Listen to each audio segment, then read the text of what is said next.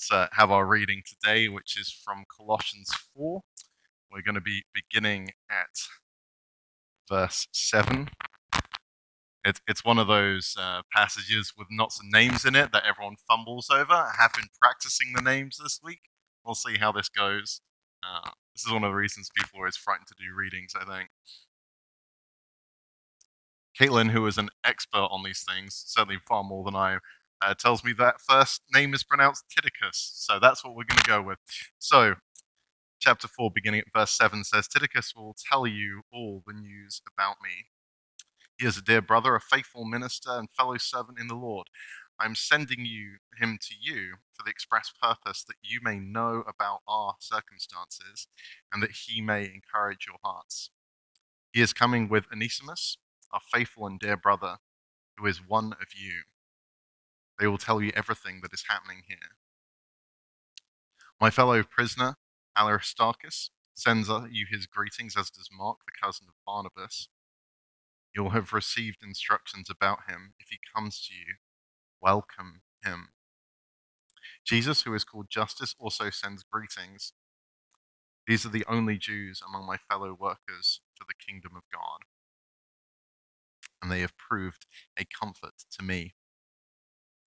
Epaphras, who is one of you and a servant of the Christ Jesus, sends greetings. He is always wrestling in prayer for you, that you may stand firm in all of the will of God, mature and fully assured. I vouch for him and that he is working hard for you and for those at Laodicea and Hierapolis. Our dear friend Luke the doctor and Demas send greetings. Give my regards to the brothers at Laodicea and to Nympha and the church in her house.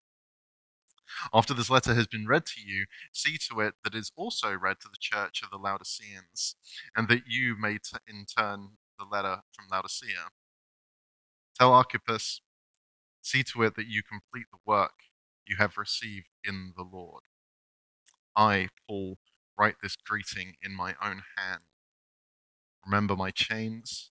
Grace be with you. Let's pray.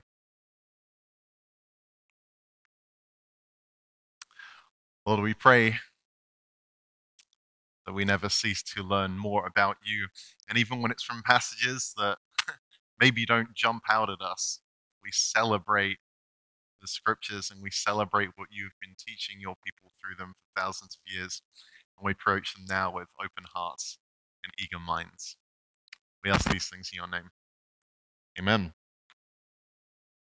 So, Caitlin, you are an incredible worship leader. Thanks. And you are an astounding program director of Wellspring. That's my new title. That's her new title, by the way. We just thought we'd slip that one in. Oh, actually, no, it will be if we vote it through later. Oh, yeah. Oh. So it's something to look forward to, everyone. I know. Like the real highlight of the meeting later. So assuming that vote goes through, but that's not what I've brought you up here for today. Why are you here right now? We've just read the Bible, Caitlin. What's that got to do with you? I mean, I think the Bible has a lot to do with everyone. Excellent answer. But specifically, so you mentioned you asked me about how to pronounce some of these names today. So in case you didn't know, if you haven't been coming here for too long, my background is not in administration, as you may have guessed from my from your administration. Yes, from my slow learning on the job. My background is actually in classical history. So I did a master's a couple years back focusing on Roman art. But in doing that, I also had to study classical Greek and Roman history and literature and language and all of that. So it kind of goes together, which means that I tend to read the Bible as like a literary criticism rather than as just the Bible. I don't think there's anything wrong with that, but I think it adds a lot of like texture and context to what I'm reading. Cool. So would you mind adding a little bit of that content and texture to what we've just read? What can you tell us about letters like this from this time? Yeah, so I think actually the passage that we just read is a really great example of kind of the ending part of a letter. So there's a pretty standard structure to letters from this period, which generally start with an introduction, and then there's a body in the middle, which I'll come back to, and then that ending part. So this structure, that introduction is very much like a way for Paul to express his authority. He's saying, this is why you should listen to me. So if you go back and look at the beginning of Colossians, he'll usually say something like, I am a messenger of God, or I come to you because I have been working on such and such thing, as kind of a preface for like, heed my advice later on. He is an apostle of Christ Jesus by the will of God. There you go. Yeah. You should listen to him. Yeah, so you should listen to him because he's an apostle by the will of God. How can you argue with that? And then he moves on into the body of the letter. And what's interesting about this is that a lot of the letters that we have left over, because of course many letters from the Roman period are no longer with us, but a lot of the ones that are left are written by famous orators. So people who were delivering speeches in courtrooms and things like that in the Senate. And so it seems like Paul is working with this same speech structure. He's got all the same rhetoric as all these other guys.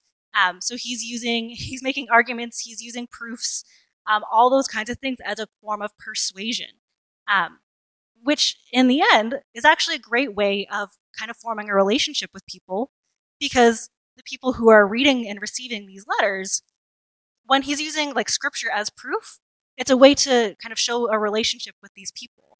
They would recognize any scripture that he's quoting, and so therefore they would have like a shared history and heritage that they are referring to. So it's both a way of persuading, but then also coming back to sharing something together and building that relationship. A letter is a really great way to do that, because like a letter, instead of delivering a speech, which is, kind of lectury and not great, especially when it's something like Colossians, when it's like, don't do this. A letter is a way to, it's a part of a relationship. It's half of a conversation. So it invites a reply, which you wouldn't necessarily get with a speech. And it takes something that is kind of harsh into making it like friendly, constructive criticism. And it really is then very relational, almost like a teacher correcting students. So that brings me to the end of the letter, which we just read. Actually, the end part would be a little bit before that, probably at the beginning of chapter 4. But that's the part that is, I think, the most important part of the letter. Because that is a summary, essentially. So if we look at the beginning of chapter 4, it's basically Paul saying, here, in case you didn't listen, here's the part that you really need to take home. I think it says something like about make sure that you're praying for each other and being kind to another. Devote yourselves to prayer, being watchful and thankful, and pray for us, and be nice. Yeah. So like, he has all the reasons why before that, but if you weren't paying attention, these are the things you should take away. So that's his summary there. But then he brings back that relationship part by talking about specific people.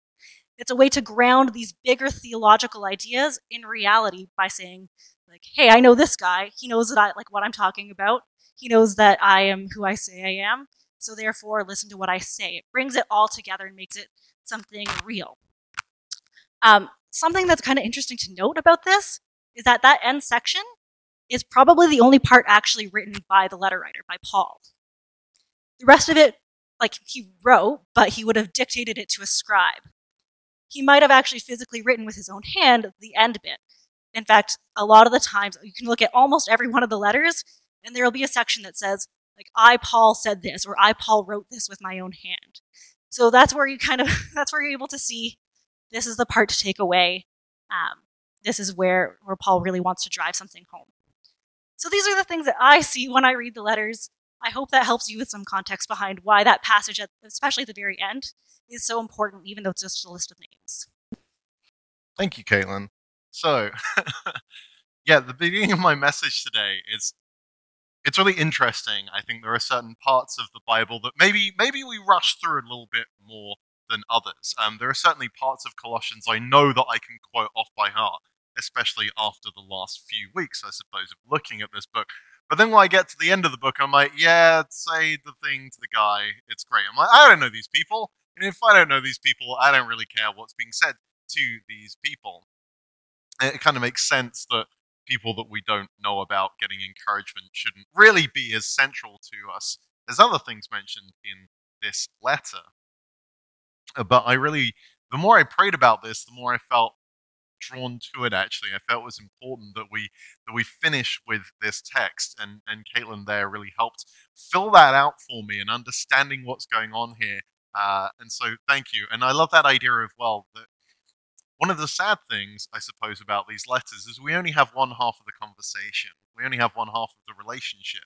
And so, if you imagine really any relationship or that we witness, if you're only seeing the person on the phone, you're missing out on a lot of that. And that's kind of what we're getting here. And so I think it's really fun to imagine what that back and forth might have looked like. And as Caitlin said, I love that the whole point of a letter is it's so relational. The expectation is there will be a reply, there will continue to be a relationship. So that's why we're looking at this last bit. I was really tempted to skip over it, and I didn't, and I'm glad I didn't. So there. I will say my sermon this morning might feel a tiny bit more disjointed than it usually does, and I'm very sorry about that. I'll use the first part of the reading to as a kind of excuses for why. We hear in verse 8 that Paul is sending Tychicus with the express purpose that you may know our circumstances and that so he may encourage your hearts. Later he says Onesimus in chapter 9 this is. Onesimus is going to tell you everything that's happening here. And so I'm going to use that as a kind of weak excuse to explain to you where I am at and be a little bit vulnerable with you for a moment. As many of you will know, the sermon is something that takes a lot of time and effort, and I love that I get to spend my week in prayer and in research and with God, and trying to work out what is helpful for people to hear. But this week has been a little bit busier than usual, and just to explain that, I suppose. Some of you will know I've been helping out the meeting house a little bit. Their pastor was suspended on allegations of sexual misconduct in December, and we can get really into the weeds. I won't. The accusations were true and worse than that term conveys. I realize that we are not the meeting house. That's okay. But my friends Danielle and Quincy are both pastors at the meeting house, and the three of us have been working together on both sermons for here and sermons for there as well. Danielle felt that the meeting house's response to condemning Bruxy's abuse wasn't strong enough, and so she resigned out of solidarity with the victim. And Quincy, for now, has stayed to pastor those who have been left behind. Both Quincy and Danielle are beloved friends of mine, and I believe that they are both doing exactly what they feel the pastoral responsibility to do, but it's really hard, and it's really hard seeing the cruelty that has been aimed at my friend Quincy, who stayed to try and lift the wounded people from the rubble of this situation, and it's really awful to see the ugliness that's been aimed at Danielle, who's only done what the victim asked her to do. That's been her stance all the way through this. She just wants to stand with the victim. And I had a real fire in my bones in this week in between the just sadness over all of it. And I thought I'm just going to throw the Colossians text out. I'm going to preach on the abuse of power and God hearing the victim and listening to the cries of those that we silence. And I think that needs to come later. And it probably needs to come when I know there's not going to be children in the service as well. I also think it shows that the churches just have space for improvement, and being more victim conscious is something I think that we all need to work on too. So we'll look into doing that in a little while. So Paul uses this as it says, "I'll give you an update on how I'm doing." This has been a weighty week with a lot of hurt people, and so do hold those in the meeting house, both my friends that I've mentioned and the many people who can only be devastated by what's going on there right now.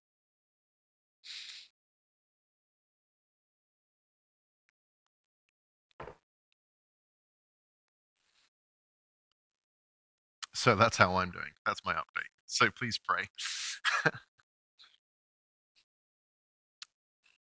There's a line that got clipped from the beginning of the reading this morning, and I think it's very important. It says this, verse 6, the line before where we started reading, says, "Let your conversation always be full of grace, seasoned with salt, so that you may know how to answer everyone."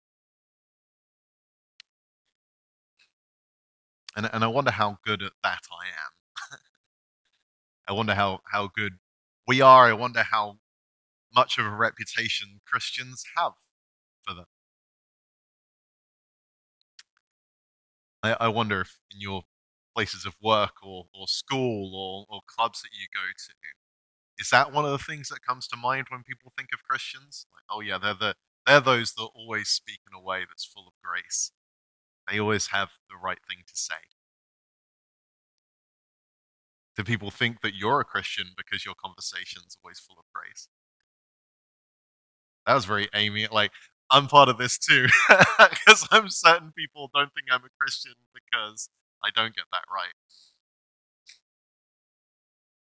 I have this kind of dream that pastors on street corners, that instead of giving those like repent sinner signs or yelling at people, or telling them that Jesus is coming, but not really knowing what that means, instead they're just standing there having grace filled conversations. Wouldn't that be a cool, beautiful image? Just engaging people in conversation and gently talking with them, encouraging them. Hebrews chapter 3 makes this point a little bit more forcefully, actually. It says, "But encourage one another daily, as long as it is called today, so that none of you may be hardened by sin's deceitfulness." Isn't that interesting? One of the things that hardens us is a lack of encouragement. Are the people that you know in your life who maybe that applies to? Maybe it applies to you a little bit, that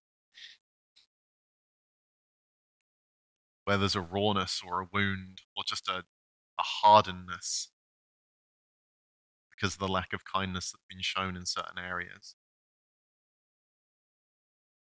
One of my friends said to me recently, it's like, I compliment you on your sermons, but I don't want you to get a big head. And just so you know, that like isn't a risk for me. I spend most of my weeks fretting over what I could have said better and should have said differently. But I will say I'm not particularly good at receiving encouragement either. Maybe this applies to some of us. I feel that again, this is the interesting thing. Being an outsider, the English are just awful at receiving compliments. Like it's like the most painful thing you can do to an English person is be nice to them. We can respond to anything other than a compliment. I mean, the other end of the scale are the Americans who just think they're the best at everything, and enough said about that, the better. But I will say I'm like surrounded by wonderful people who encourage me, and yet I still find it hard to receive that encouragement. The Bible says it's really important that we encourage one another, and so it's probably important I receive that encouragement. My counselor and I have been trying to work out why I have such a hard time receiving compliments, and maybe there's different reasons for all of us here. But I think one of the things is that I've never seen receiving compliments modeled well. Maybe that speaks to you too. I think the way that we're raised and the people we're around have such a huge and profound impact on us. And so, if we're in a household where the compliments are freely given and eagerly received, it's probably going to make it easily. And I will say, in my household, growing up, my parents are so good at complimenting one another. And that's kind of easy. My parents are great. They're wonderful. Hi, mum, who's watching this from Madeira right now. So but my mother is this like beloved doctor in the community who patients come up to like 30 years after the last time they saw her and express what a difference that she made in their lives. And my father is this incredible photographer, and I think his photography speaks for himself. But they won't hear that about themselves. They're very good at giving compliments, but not good at receiving that encouragement. So I think I probably picked that up as well. But I think that we probably all have reasons that we don't believe some of the kind of things that people have to say about us. I don't really have an answer for that either. I realize I just kind of left it there. But I think it's something we need to work on. I think it's something, what does it say to actually believe the person who's saying kind things about you? This is one of the things my counselor, this is a lot of counselors today. She's like, why would you think these people would lie to you? And I'm like, I don't know. It's a kind of convoluted conspiracy, James, to make you think you're better at things than you are. I think it's also important to recognize that just because something seems so easy and has gone so well doesn't mean that we shouldn't encourage the person doing it. At the church I was at before Wellspring, we'd have a question and answer after the service, which was just fun actually. Um, Often some good conversation came out of that. And one lovely lady said to me, James, I love it when you preach, you're just so natural up there. And my response to her was, it took me 30 hours to look that natural for 30 minutes. When you see like Caitlin play the piano, right? It just sounds good and it sounds beautiful. I mean, like I can pick on any of our musicians. It just looks effortless. I was thinking about when Sarah plays the violin as well. It looks effortless and it looks beautiful and it sounds amazing. And I'm like, oh, it just it clearly comes so easy. It's like, yeah, it came easy because I've worked at this for 30 years. But let's follow scripture's example here. Let's encourage one another. I think it's so key. And so long as it is called today, let us encourage one another. And you see, this is what Paul does in his letter. He doesn't just say, let your conversation be full of grace, and then has some ungraceful conversation. He says, let every conversation be full of grace. And then he does that. Each person he mentions in the letter, he shares how much he appreciates them. He shares the work, appreciates the work that they've been doing. He doesn't just ask the people to keep their speech full of grace. He speaks in a way that is full of grace. He speaks of Tychicus, who he calls a dear brother, a faithful minister, and a fellow servant in the Lord. He says Onesimus is a faithful and dear brother too. Aristarchus, Mark, and Justus have all proved a comfort to him. Epaphras wrestles in prayer and works hard. He even shouts out Nympha and the church that meets in her house. Like, we don't know much about most of these people. For some of them, it's the only time they get mentioned in scripture. And yet, look at the encouraging words that Paul has to say about them.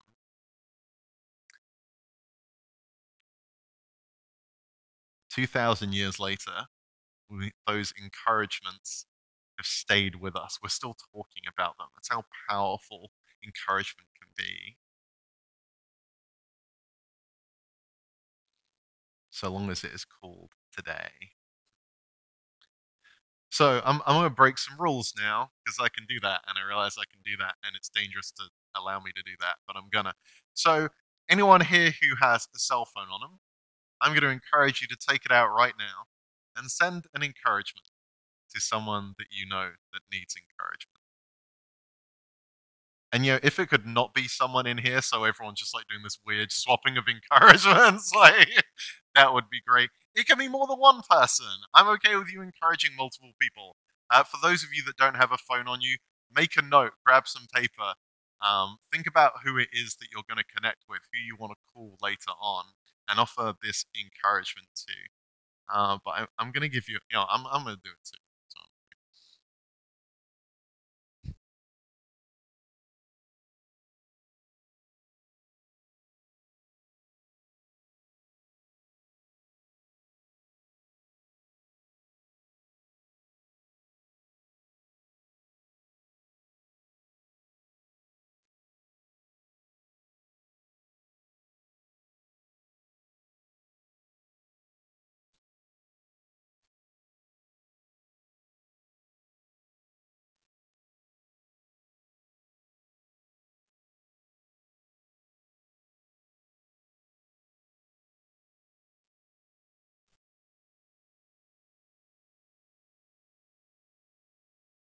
You're doing an amazing job.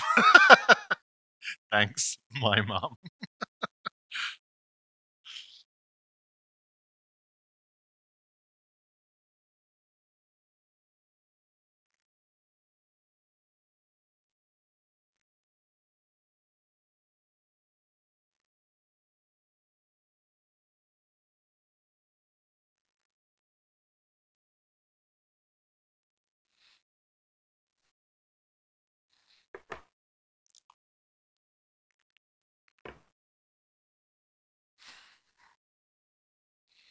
Give you another 30 seconds to do that.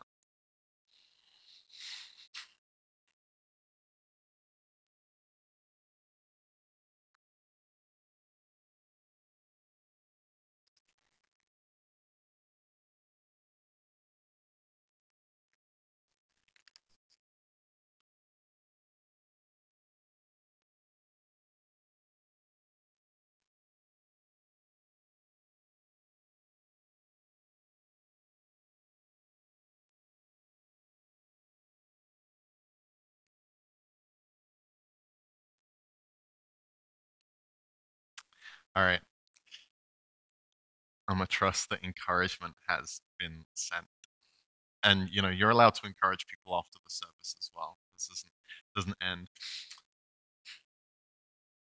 So the final part of thinking about this encouragement and thinking about this text, Paul's kind words towards one individual in particular are potent and wonderful and brilliant. And that person is Mark. Now, if you're like me, you probably, as I say, I know, maybe I'm the only one. Like I'm saying, like everyone just skips through these parts, right? And if I'm like, no, James, this is our favorite part of the letter, like Caitlin is. But assuming that maybe you don't spend all of your time in the back end of letters, you probably don't spend quite as much time there as you might do in other parts of the Bible. And I'm going to be honest and say that when I read Paul's letters, I don't search for every time each of those people is named in the Bible. Often, as I say, they're only named once anyway. And so I don't blame you. But here's something I only learned this week. So this is how easy this is to meet. And bear in mind, I have like a degree in this, and I spend a lot of time researching things in the Bible. But one thing I missed is that Mark, who is mentioned here, is also called John. This gets mentioned elsewhere. And to be clear, there's a whole bunch of Johns. There's a lot of Johns, a lot of Johns. Um, but here's the thing: Mark and Paul actually have a lot of history, which again is something that can be missed when we're already reading this passage. But Mark and Paul have an awful lot of history. In Acts 13, we read about John, who's actually this Mark, by the way. So it's really easy to miss this when people just change their names, right? So we read about Mark joining Paul in his missionary journey, but then things get tough and Mark leaves early. And that was something that Paul found very difficult to forget and forgive, apparently. And it's the cause of his split between him and his dear friend Barnabas. This is from Acts 15, beginning at verse 36. Sometime later, Paul said to Barnabas, "Let us go back and visit the believers in all the towns where we preach the word of the Lord and see how they are doing." Barnabas wanted to take John, also called Mark, didn't want to mention it earlier, with them. But Paul did not think it was wise to take them because he had deserted them in Pamphylia and had not continued with them in the work. There they had a sharp disagreement and they parted company. Barnabas took Mark and sailed to Cyprus, but Paul chose Silas and left, commended by the believers to the grace of the Lord. And as far as we are aware, Paul and Barnabas would never work together again. So we don't know what's happened in the interim. But what we do know is that later in Paul's life, he and Mark have reconciled so completely that they're actually working together again. In Philemon 24, Paul calls Mark a fellow worker. In 2 Timothy, Paul calls him helpful to his ministry. So we see there's not just one time that this comes up. It clearly values Mark. And in the Colossians passage that we read today, Paul specifically says that if Mark comes to them, the community should welcome him.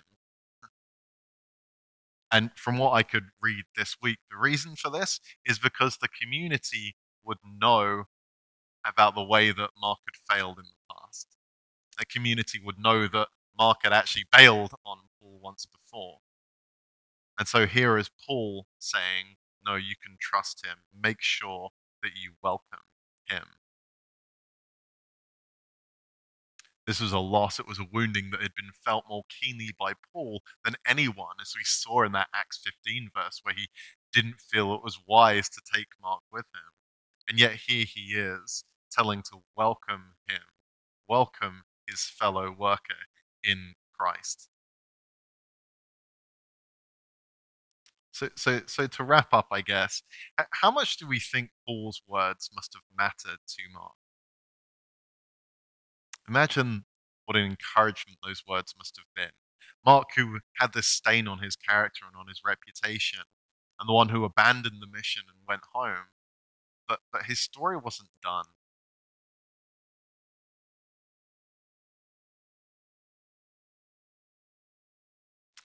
And I know there's folks here who are wrestling with stuff, who are having a hard time, asking what it means to be a faithful follower of Jesus here and now. But the wonderful news that this shows us, that this encouragement, that this reconciliation shows us, is no matter how far we run or how far we might feel from God, there is always that opportunity to be received back, to run back. And one of the lies rather, that we might tell ourselves is, what will people say or think? What will other people be saying about me? But if those words aren't encouragement, they're probably not from God. Not like this. So let's do what we can to encourage one another. Let every conversation be full of grace. Let's have the right words to say to people, so long as it is called today. Let's pray.